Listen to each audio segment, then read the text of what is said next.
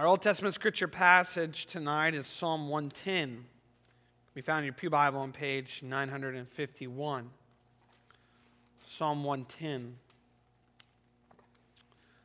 Before we read God's word, let's pray. Heavenly Father, will you bless the reading and preaching of your word? May you bless the words of my mouth, the meditation of our hearts. Lord, may it bring glory to Jesus Christ. May he be seen and known and loved. In Christ's name, amen. Hear now the reading of God's holy, inspired, and infallible word. Psalm 110 of David, a psalm. The Lord says to my Lord, sit at my right hand until I make your enemies a footstool for your feet. The Lord will extend your mighty scepter from Zion. You will rule in the midst of your enemies. Your troops will be willing on your day of battle. Arrayed in holy majesty, from the womb of the dawn you will receive the dew of your youth. The Lord has sworn and will not change his mind. You are a priest forever in the order of Melchizedek. The Lord is at your right hand. He will crush kings on the day of his wrath. He will judge the nations, heaping up the dead and crushing the rulers of the whole earth. He will drink from a brook beside the way. Therefore he will lift up his head. The New Testament scripture passage is Romans chapter 1, the first 7 verses. It can be found in your Pew Bible on page 1746.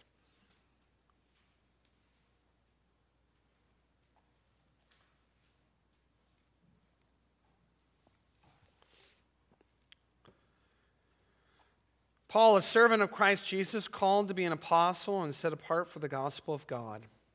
The gospel he promised beforehand through his prophets in the Holy Scriptures regarding his Son, who as to his human nature was a descendant of David, and who through the Spirit of holiness was declared with power to be the Son of God by his resurrection from the dead, Jesus Christ our Lord. Through him and for his name's sake we received grace and apostleship to call people from among all the Gentiles to the obedience that comes from faith. And you also are among those who are called to belong to Jesus Christ. To all in Rome who are loved by God and called to be saints, grace and peace to you from God our Father and from the Lord Jesus Christ. Thus far the reading of God's holy word. May he bless it to the hands, hearts, and minds of his people. We're also going to be looking at Belgic Confession, Article 19. Belgic Confession, Article 19 can be found in the back of your green Psalter hymnals on page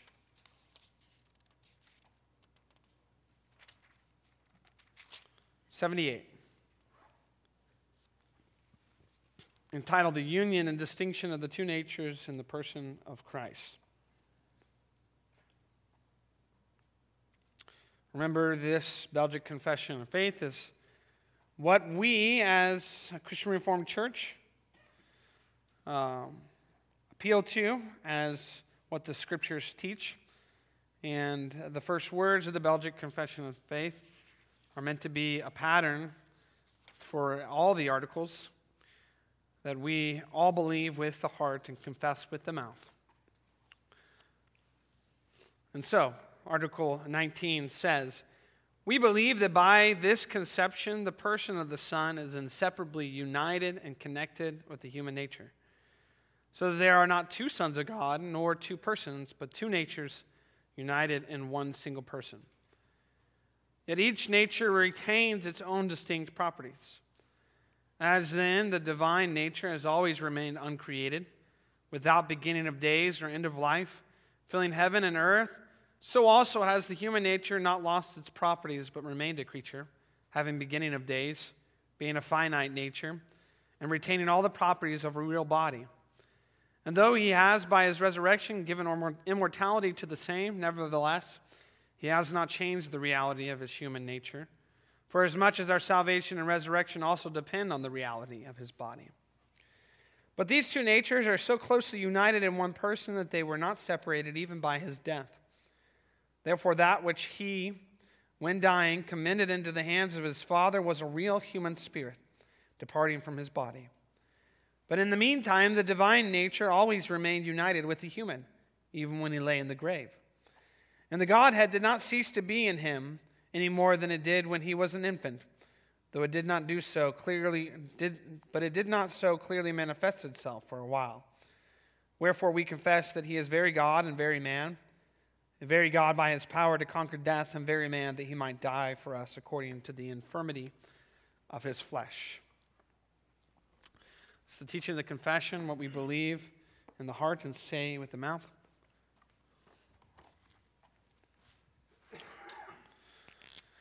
The technical term for what this article is describing is called the hypostatic union. Now, I always thought that was a really kind of cool phrase. You know, it's something that you drop around your family so that they know that, you know, you actually learned something in seminary. But I thought it was even cooler when I listened to a Christian hip-hop song called the Hypostatic Union. So if you don't mind, I'm going to share with you 2 verses from this song by a rap artist named Shai Linne. The first I'm going to share with you before the sermon, okay? And it's about Christ's divine nature. The second I'm going to share with you after the sermon as a closing illustration, and it's about his human nature. So, Shai Linne's song, The Hypostatic Union, goes like this. I know it's deep, but when you peep, you'll find it's dense. Jesus, both God and man, 200%.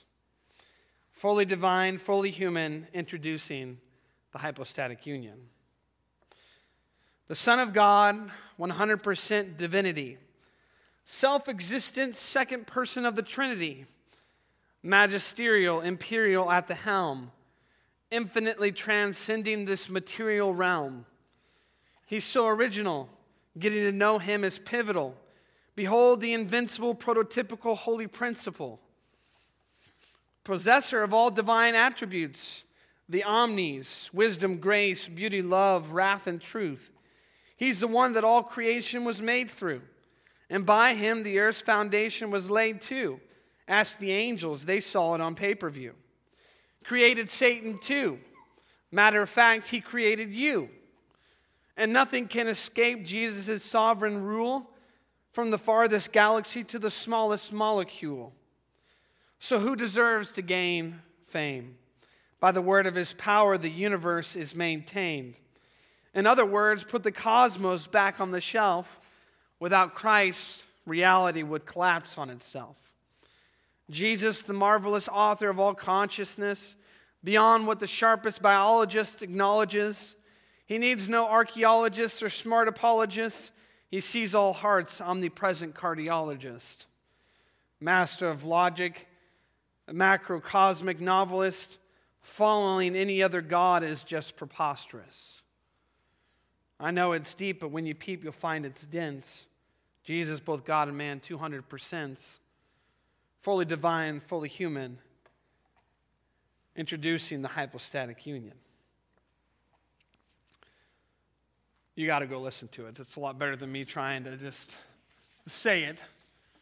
But there's a lot of good stuff there. And so, our theme tonight, if Christ is not fully God and fully human,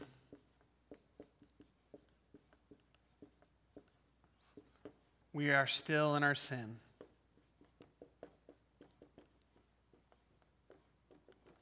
I did that thing where I started getting really small at the end. Hopefully you can get it in.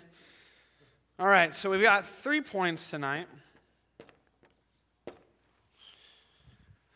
The first is divine nature. human nature.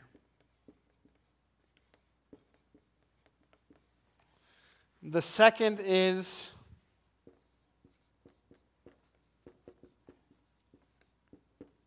not mixed nor divided. And the third is for this reason.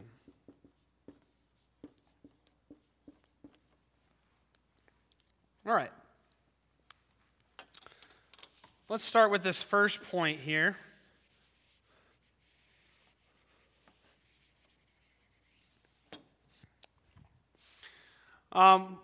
What this doctrine of the hypostatic union is trying to do is in much the same way what the church struggled with when it came to the doctrine of the Trinity.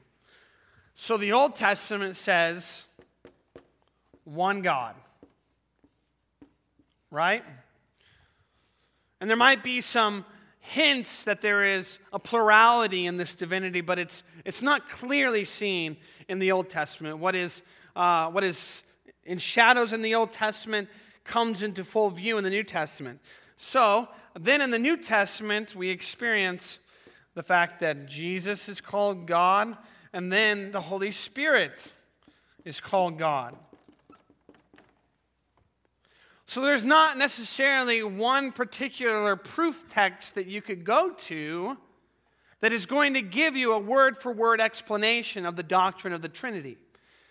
The doctrine of the Trinity is what the church came up with when it wrestled with the variety of scriptures and truths that were written down in God's Word. There is one God, but this one God is in three persons, Father, Son, and Holy Spirit. And so, then comes more precisely wrestling with the nature, the character of Jesus in the incarnation. So, we've established that there is someone called the second person of the Holy Trinity, the Son of God, begotten, not made, before all ages, through whom all creation came to be, right? But there is this conundrum that we have to wrestle with and deal with. The second person, the Son of God, also became a man. And this man had a birthday, and his name was Jesus of Nazareth. And so how do we relate these two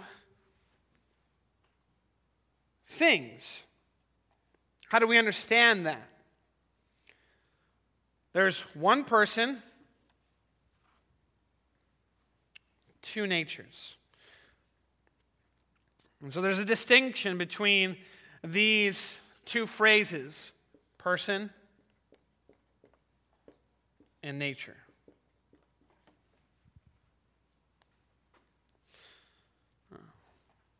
And that's how the early church came to wrestle with this idea of Jesus, who is God and has a divine nature, but is also human and has a human nature. And much like the doctrine of the Trinity came to be because there were false teachings being spread and spoken and come up with about the three persons of the Trinity, like modalism. This is just God the Father who puts on the mask of the Son and then who puts on the mask of the Holy Spirit. They're not distinct persons, they're the same person, right? Or other varieties of Trinitarian heresies. The same thing happened when it came to understanding and grasping this reality that's pointed to in Scripture. And that's why the two passages I chose were Psalm 110, because Jesus himself goes to Psalm 110 when he's confronted with the question of his origin, right? He asks the people who come to test him, the Pharisees, who is the Savior? Who is the Messiah, the Mashiach, the Christ? Who is the Christ? And it was the popular understanding amongst the Jews at that time that the Christ was a son of David.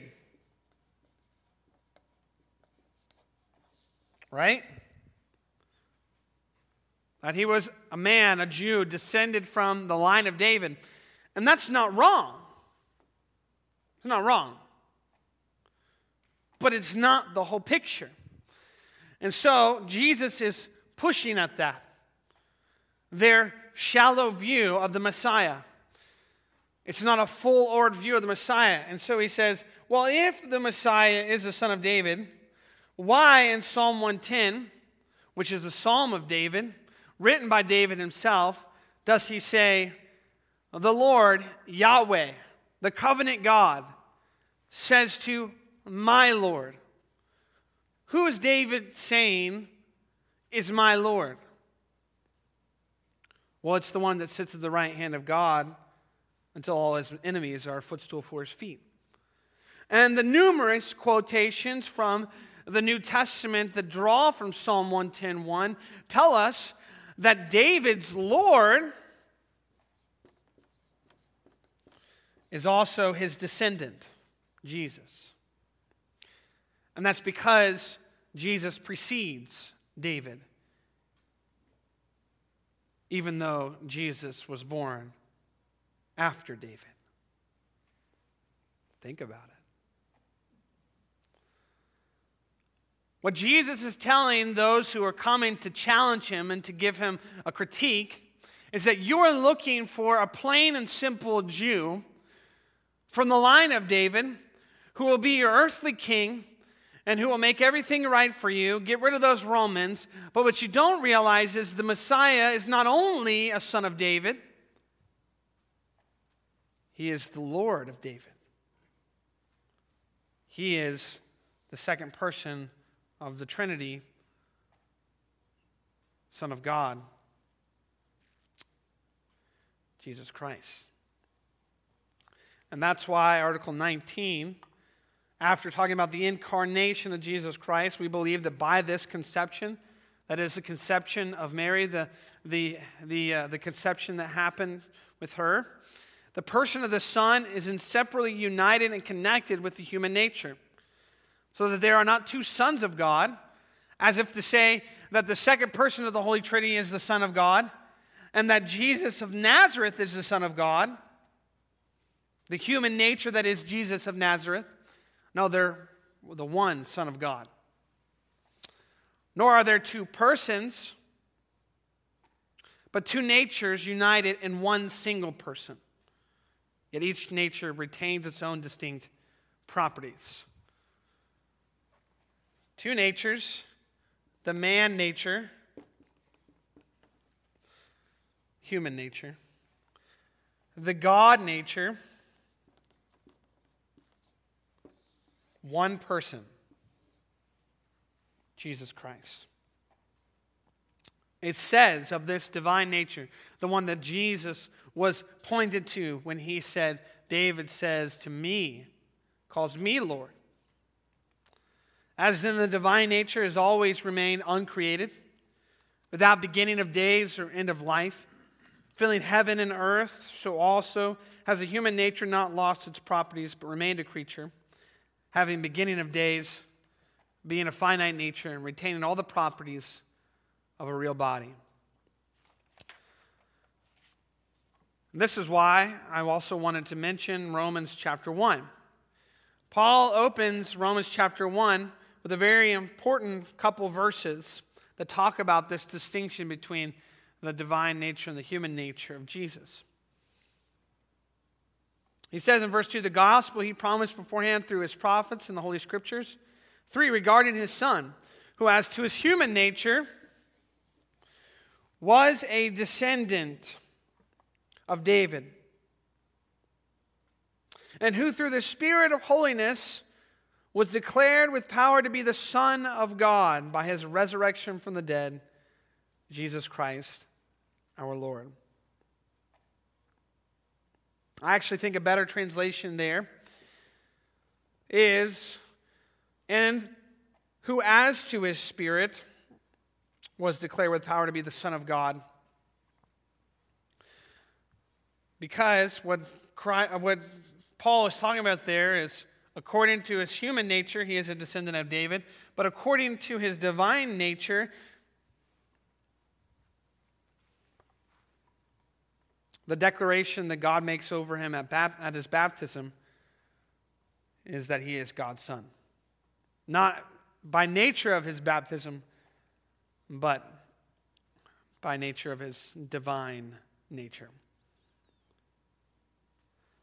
Therefore, Article 19 says, of the human nature, it had not lost its properties, remained a creature, having beginning of days, being a finite nature, and retaining all the properties of a real body, with this clarification. And though he has by his resurrection given immortality to the same, nevertheless he has not changed the reality of his human nature. When some people looked at the moment of the resurrection and believed that some sort of shift or change happened there, right? But here is what we have to think about when we think about that. Through the resurrection of Jesus Christ, who has received his resurrection body, we are promised the same. So the question we have to ask is, when we receive our resurrection bodies, does that mean that we stop being human?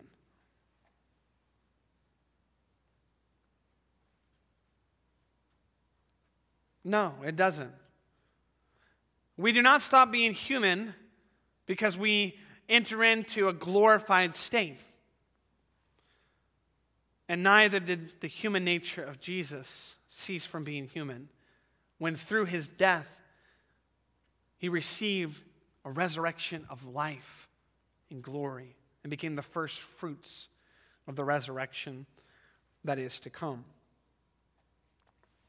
So, we move on then to the second point, which I believe is the attempt of this article to talk about the variety of different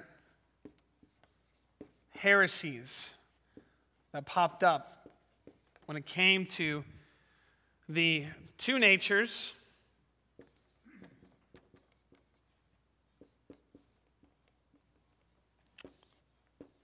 one person.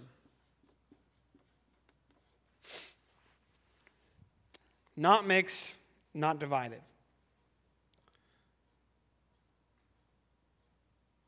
It says, but these two natures are so closely united in one person that they were not separated even by his death. Therefore, that which he, when dying, commended into the hands of his Father was a real human spirit departing from his body. But in the meantime, the divine nature always remained united with the human, even when he lay in the grave.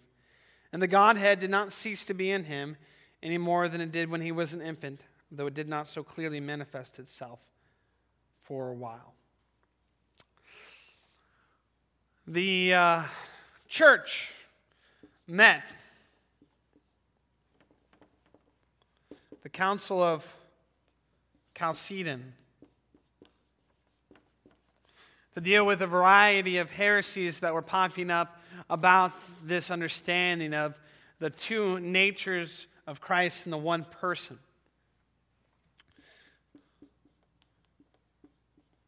I don't think I spelled that right, but it's Eutychus, Nestorius,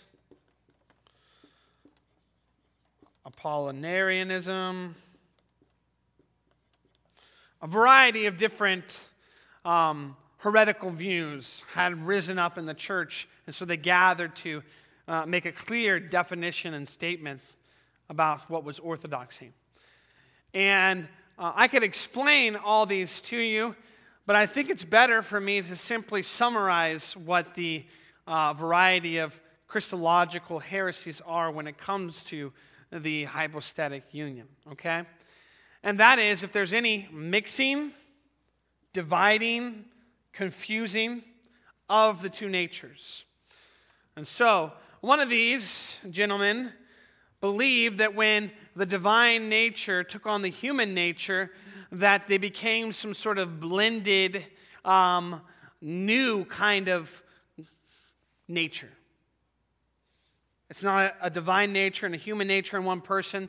It's whatever the blended combination of divine and human nature is, right? Some people believe that the divine nature gave some of its attributes to the human nature. And so now the human nature is omnipresent. Not all of the attributes, the divine attributes, have been given to the human nature, but some of them. And so the human nature is now omnipresent. Maybe it's all-knowing as well.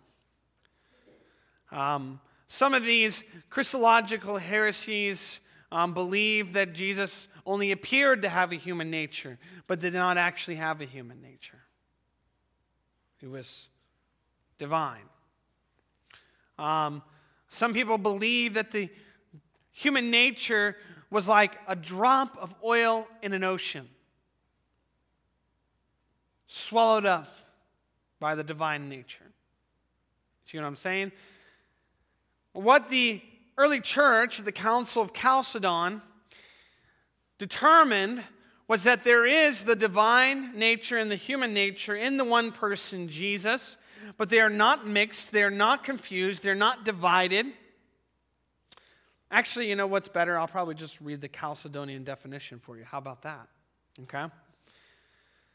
The Chalcedonian definition states this: therefore, following the Holy Fathers, we all with one accord teach men to acknowledge one and the same Son, our Lord Jesus Christ, at once complete in Godhead and complete in manhood, truly God and truly man, consisting also of a reasonable soul and body, of one substance with the Father as regards his Godhead, and at the same time of one substance with us as regards his manhood, like us in all respects apart from sin, as regards his Godhead, begotten of the Father before the ages, but yet as regards his manhood, begotten for us men and for our salvation of Mary the Virgin, the God-bearer, one and the same Christ, Son, Lord, only begotten, recognized in two natures.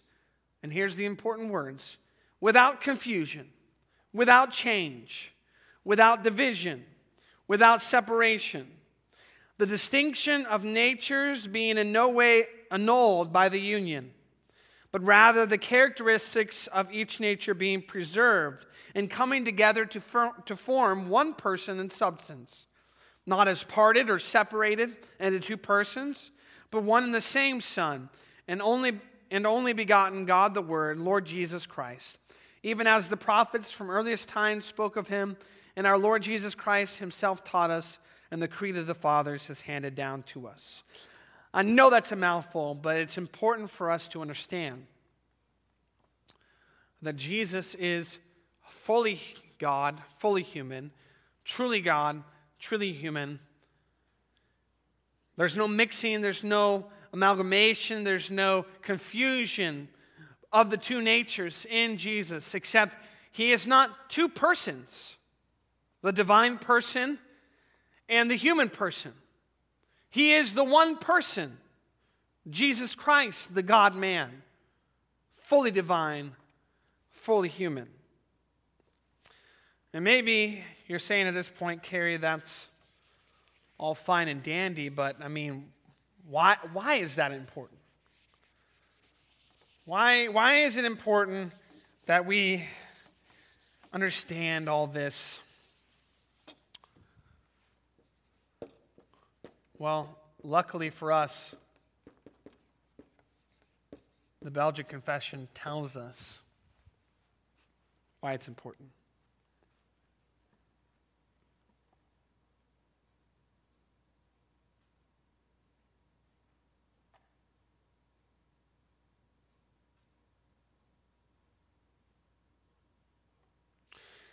It says, and though he has by his resurrection given mortality to the same, nevertheless, he has not changed the reality of human nature. For as much as our salvation and resurrection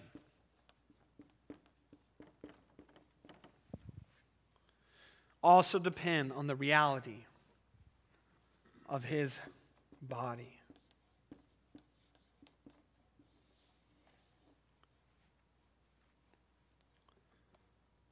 But it also says, wherefore we confess that he is very God and very man.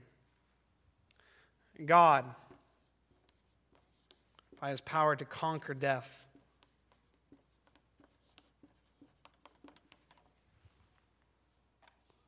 and very man,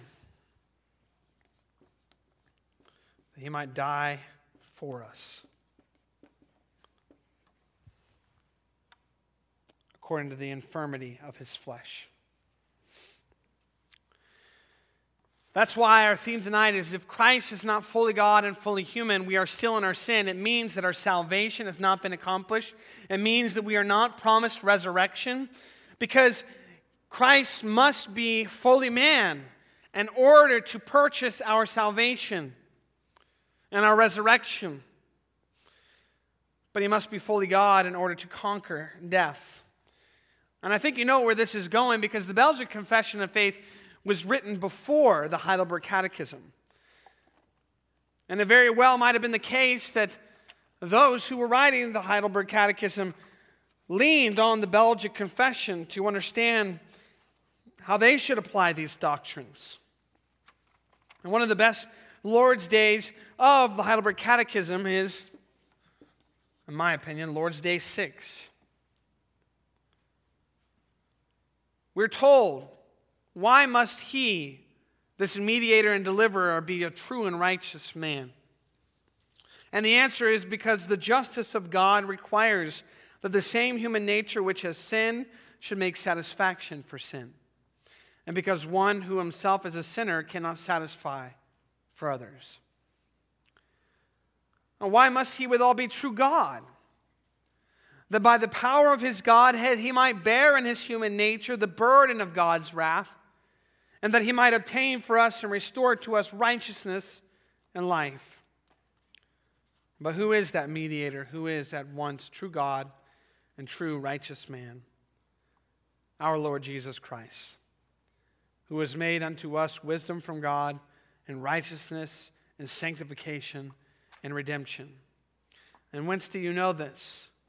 From the Holy Gospel, which God himself first revealed in paradise, afterwards published by the holy patriarchs and prophets, and foreshadowed by the sacrifices and other ceremonies of the law, and lastly fulfilled by his only begotten Son.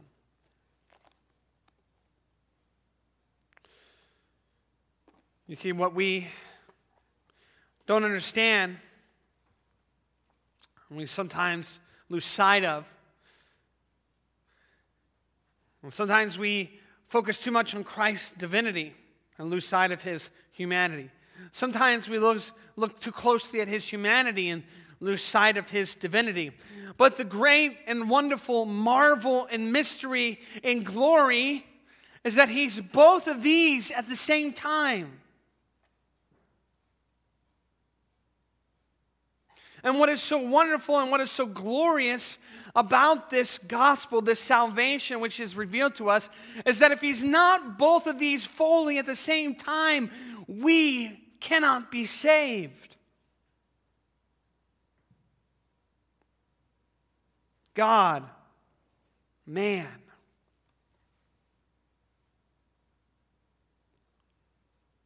Without this truth, the two natures of Christ, the divine and the human, in the one person, Jesus, we have no salvation. We have no resurrection. We are still facing death, eternal death.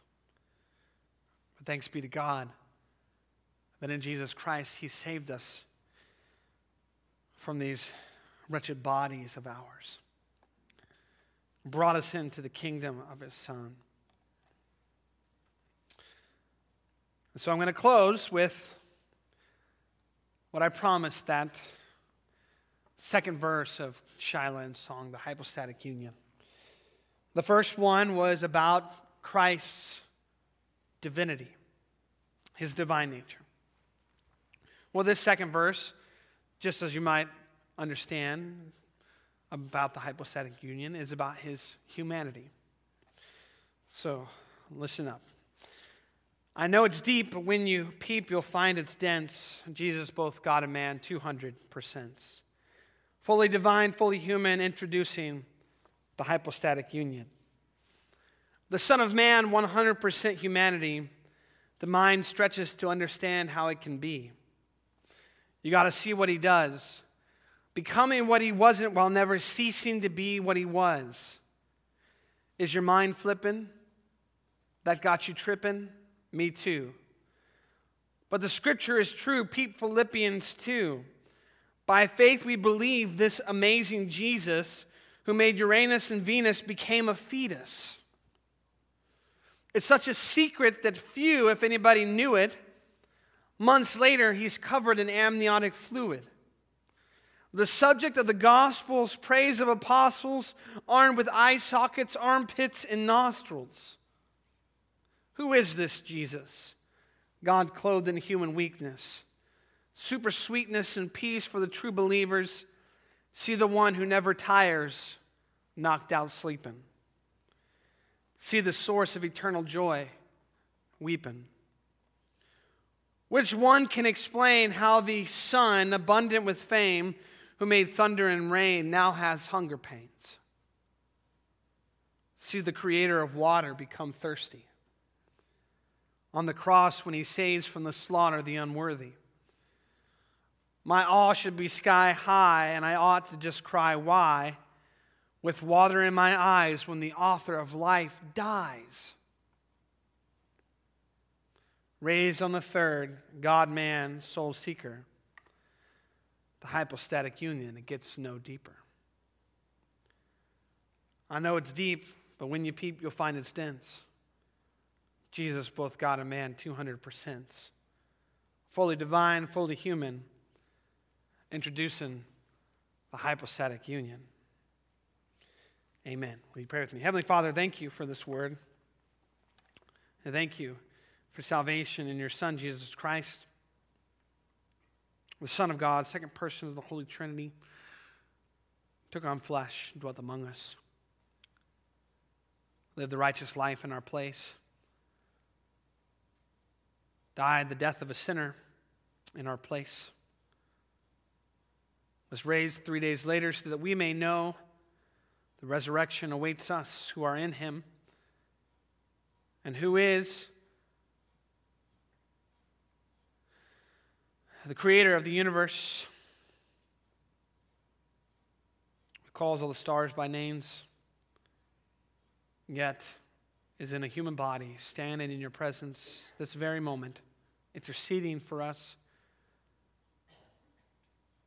and as a pledge that we, although marred by sin,